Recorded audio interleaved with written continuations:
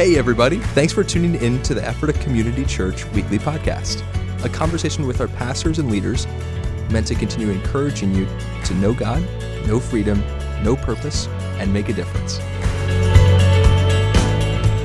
Hey Ephrata Community Church, it's great to be with you at our weekly podcast. I'm thrilled to have Dr. Barry Wissler here today, founding pastor of Ephrata Community Church and also the president of HarvestNet International. I'm Jim Ehrman, as many of you know. Happy to be one of the pastors here at Ephrata Community Church. Barry just shared in the midst of our Let It Rain, our series on the Kingdom of God. Barry just shared a great lesson with us. So I just want to pause and just say thanks, first of all, but specifically, man, this is now, I've had the privilege of traveling with you a little bit lately or attending some things you're at, and you've been carrying this message about re-radicalized by Spirit and Word. Like, where did it come from? What stirred it in you? Well, it's been there quite a while. I mean, I've been charismatic in that movement since I was 17, but I also saw excesses. In fact, I backed away from a lot of things charismatic for a season and just threw myself into studying theology because I felt like the evangelicals had some things that I needed and wanted. But of course, I always wanted to put the two together. Yeah. This message actually developed more recently when I started connecting the dots between Jesus, the Word, and the Holy Spirit. Mm-hmm. But seeing churches that were faithful to Scriptures, doctrinally sound, and open to the voice of the Spirit and followed the Holy Spirit, that's been a passion for a couple of decades. Yeah, I always appreciate it. You know, I'm a huge fan of the streams of the church. Matter of fact, right. Let me just throw out a little commercial. This fall in the Institute for Christian Learning, I'm going to be teaching on the streams of the church and 9 ways of hearing God's voice that those different 6 streams have. But all that to say, I too grew up as an evangelical. I mean, I had a heavy emphasis on the Word, and just wasn't until my early 20s where I encountered the charismatic stream of the church. And I just want to say, like, the incredible complementary relationship that those two are capable of having when they are in proper tension. You know, I oftentimes use this image of a proper tension, not a balance. I mean, I think balance is a static state, almost a state of non-movement. Mediocre. Tension is, like, we have a North and a South Pole, and you should probably never try to live at either one of them, or you got to wear layers, right? True. It's not a healthy living. But man, they are put there to create a healthy environment in between them. True. And I've always felt that way about the Word and the Spirit. I mean, and you know, even to take that metaphor further, if you try to live at one of the poles, either complete Spirit or complete the Holy Scriptures as what we battle for here, or it is who God is in our midst in a sense, it gets pretty awkward, man. And I oftentimes say that the tension on the planet, on Earth, gives us the tension between those two magnetic poles gives us an axis, which gives us a rotation, which gives us an orbit, which makes us a healthy planet. I like that. And it's just something that I believe that it's something you've carried so well, that tension between the Word and the Spirit. And but I will also say this, though, when I think of like the social justice stream of the church, I've noticed sometimes that it too puts emphasis on the life of Jesus, but the posture of Jesus, not necessarily his proclamations. I've just noticed that it's easy for the different streams to pick out something they really have appreciated about the gospel and jump on it. And so I just want to say, man, you've stewarded it well, and I think the message was right on. I particularly appreciated your reminder that the Spirit is a person, and you are able to speak to and have a relationship with the Spirit. Man, that doesn't come natural for so many in this area. Well, no, and I really benefited by studying theology, and I've seen people that were theologically trained or loved the Bible receive the fullness of the Holy Spirit, and that combination was amazing. And I know friends that were charismatic, but then began to study Scriptures more, and that's just a good combination. I love what you did yesterday. It was a call to like near-level intimacy with it was. Not just the Spirit as a phenomena, which is where it often lands, right? It's the Spirit as a person. Yeah, so I would have had some, read books and had classes on the doctrine of the Holy Spirit, but it wasn't until I started reading Evan Roberts' sermons during the Welsh Revival he would start every meeting personalizing the Holy Spirit. That was just his method. He was 19 years old.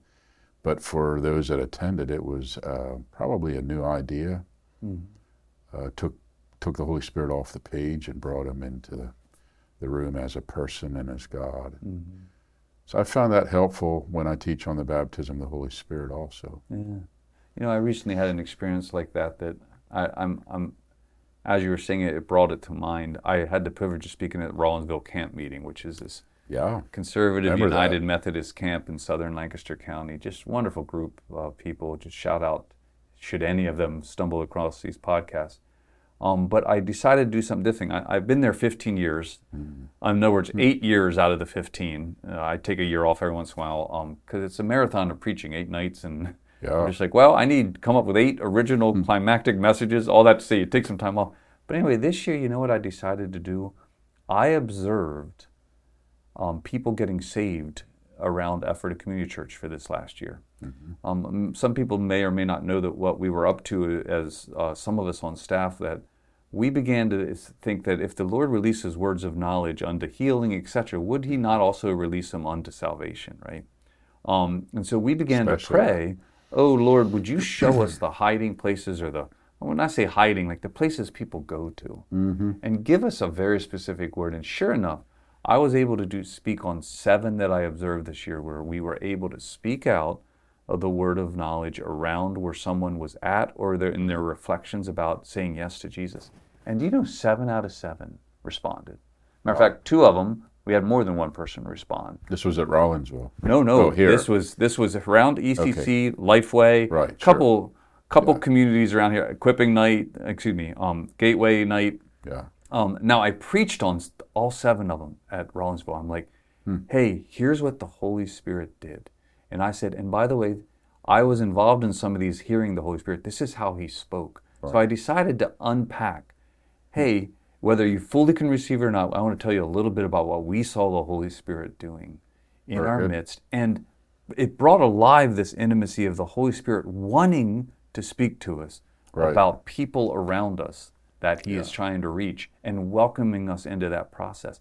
And what I heard back from people from after speaking at Rollinsville, sorry, that's where I was driving to, a long way around, was just bringing the Holy Spirit into that level of active communication around something. Yeah. And it's like people almost are like, why don't I think he does this? Like, what about us, what do you think about us starts to remove the Spirit a step or two? What is it in our beings? Is it because he's like a crazy uncle or something at the dinner table and you're not sure what he's going to say? There's got to be reasons, and I like to think these are obstacles we have to clear for people. Yeah. I think since the Reformation, the Word has had such a prominent, and rightfully so, part of the church that I think we've neglected this more subjective part of relationship and listening. I mean, I love teaching people about the prophetic, because charismatics have usually assumed that the prophetic was prophesying to the church or hearing prophecies, personal prophecies. But I think it's more about learning to listen and hear. And Jesus was a man with perfect hearing. I think he did all his miracles and his work, like with people like the woman at the well. There's a word of knowledge gift working there, and he was listening to the Father, and that's how he impacted people. That's right. If we could do that, I think we'd see a lot more salvations and a lot more people encouraged and helped. Yeah. By inserting the word, that's the Rhema word, a spoken prophetic word, but it's still a word. Yeah, I know. There's a phrase I've heard used recently for this is power evangelism, trusting that in the actual declaring of the good news, the Lord is willing to show up in some of these unique and powerful ways. That's John Wimber's, I think that was his phrase. He has a book entitled that, Yeah, it's good. You know, I will have to say this too, that as we continue to explore the Holy Spirit, I've been doing a little bit of reading personally, just trying to keep myself fresh and aware, particularly as the Harvest Net School of Ministry comes up. When you have a chance to steward these lives that are being very serious about reflecting on the Holy Spirit and the Holy Spirit's work around gifts, etc., I'm just like, you know what, Jim, just keep growing, keep thinking through this. And so I've been reading some works lately, and I've come across this one particular work that was suggesting that the very core of Jesus' presentation of the kingdom was an invitation to learn how to walk in the Holy Spirit. You know, it was a whole other level. Like even above salvation, meaning salvation was something that of course he was welcoming you into because of the broken and depraved world, but he was re-inviting you into the invitation to be in a closer authority relationship through the Holy Spirit. Like remembering your need for salvation, but also pulling you into authority. And it was a very assertive case. And I have to tell you, like Jesus, the more I've begun to read, in other words, what I do when I'm reading like that is then I then go and reread the Gospels on it, and I'm like, man, you start to see his constant invitation to encounter the Holy Spirit, much less than the promises of it. And I think it was actually central to why he came. And if you see salvation as a restoration of the relationship that Adam and Eve had with God, so he's interested in that. And if you look at the verses, the prophetic verses, I'm thinking of Isaiah, it's at 59:21, but about the new covenant, they all include God putting his words in our mouth. And there's a prophetic thing there that's, I think, more central to the new covenant than what we've allowed it to be in the past, couple hundred years. Yeah, no, I agree. And I know that we don't want to overly nerd out on this, but I do. I am very aware that the Reformation was a great gift to us, but also as any time a counterbalancing movement takes place, it can actually swing that counterbalance as well. And so I do really appreciate the Reformers' emphasis on, messages out of God's Word as the most objective way to keep the subjectivity they were concerned about in the Catholic Church at the time.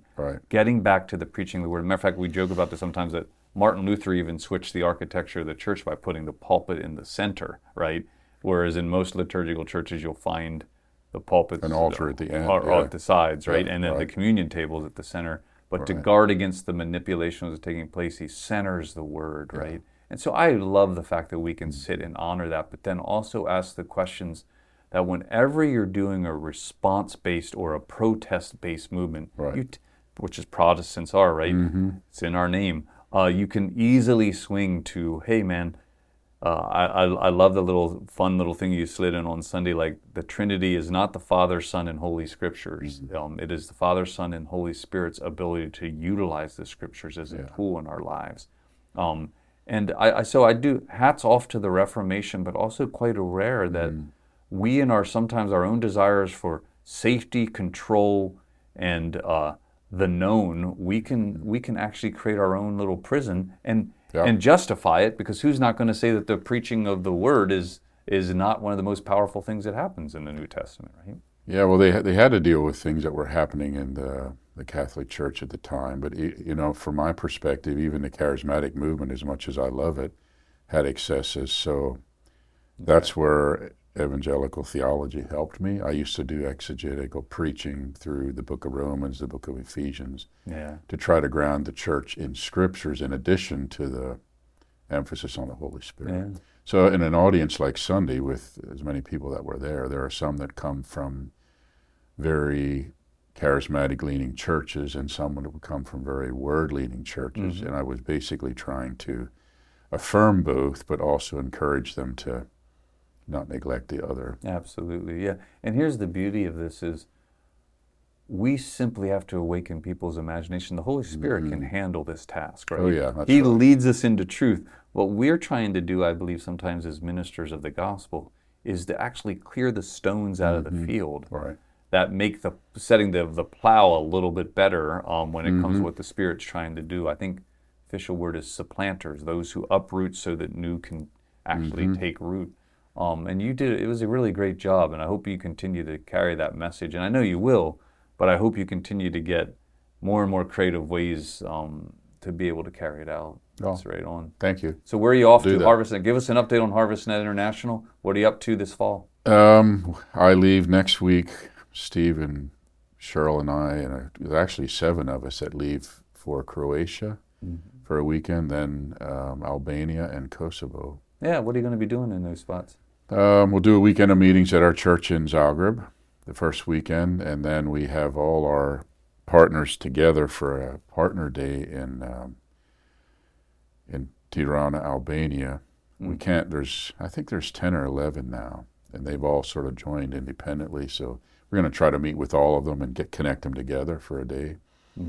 And then we'll go to Kosovo 2 days overnight to visit a pastor in Peja. A little more difficult place to work for the gospel. Then we'll be back. Steve and some of the team will go down to Fier, where Vasso's been baptizing Muslim converts and discipling them. That's right. And I'll go to Fier with Walter, important church for us in Albania, when I spend a weekend with him. That's wonderful. I think you mentioned there Vasso's work among the Muslims and seeing them come to know the Lord. And then their great wrestling over the doctrine of the Trinity, you know. Are you really worshiping three gods or one God? It's a classic Muslim question. That's what they're taught. And That's then right. they conclude that when you start talking about Father, Son, and Holy Spirit, exactly, right? Yeah. Right. So just so you know, I have to tell you this, and I'm not committing here, so no one hold me to this, but one of my beliefs this fall is to have the time to pull together 4 to 6 hours of teaching on the Trinity. I know some of the best people. I mean, you know some of them too. I want to get Tim Valentino, some others. Get them all for 2 hours each speaking to this topic. And I want to look at some of Miroslav's old stuff on it, because him coming from that region of the world and being exposed to Muslim, he's written a great book on the Trinity, and I think the way he goes about explaining it could be very helpful. All that to say, I have this crazy hope. Didn't read it. I have this crazy hope of 4 to 6 hours of training that we can send to Vasso, because Vasso's asked personally, he says, can you please get us training around this topic? I want to see it happen. Yeah, he asked repeatedly. And there are things like that that we need to work into our schools. I think even in Nepal would be another example. But exactly. When I taught systematics at our school years ago, I noticed that some of the best, those that had the Trinity and things like that, the clearest came out of liturgical churches where there was confession and catechism. And some of the, what I would call low church, my background in charismatics, didn't really have that or didn't understand it.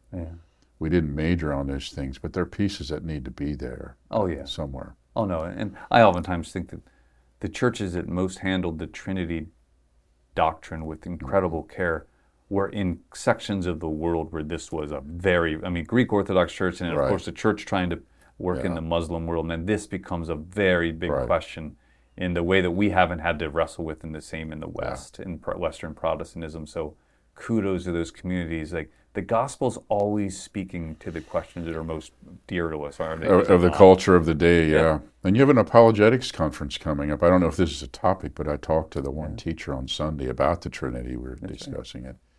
I don't know what your subjects are. Well, I'll use I'll use it for a quick commercial then. Thank you for that perfect segue. I'd like to see everybody come. Yeah, you know, we're in the middle of the take one step push here. We are huge believers that when you take one step, the Spirit just joins you in it. So there are so many offerings. If you were here last week, and you can also go online and check this out at our website, /Take One Step, you're going to see everything we're up to. One of the fun things is this apologetics conference in late September that Barry's alluding to. It's actually an outgrowth of the ministerium around Ephrata, where they wanted to discuss some apologetics, and they turned to Ephrata Community Church and said, would you be willing to host it? We're thrilled to put it together. We have 2 keynote speakers, Dr. Mark Farnham from Lancaster Bible College, who's their apologetics professor, speaking on the opening night for the entire group on every believer confident. In other words, the role of apologetics in deepening your own faith, and not just the evangelism aspects. But then we move into the evangelism aspects, where Tim Valentino will be on beauty and the beauty of the actual structure of the Bible, how it's written. So the various, what's called the chaotic structures of the Scriptures, which is a great teaching if you've not heard Tim. I'm, believe it or not, going to be speaking on signs and wonders as apologetic. It's inspired by something Barry said on the podcast a couple months ago, where we were joking about how he used to think that maybe relational evangelism or good works or witness was the way to see people come to the Lord. Then he realized, actually, the New Testament used signs and wonders a lot. A lot of people came to know the Lord. Most people came. Exactly. So I've been studying for the last 2 months. Matter of fact, I don't think I've studied this hard in a while for one session, just on signs and wonders as apologetic. And I think it's linked to this power evangelism stuff.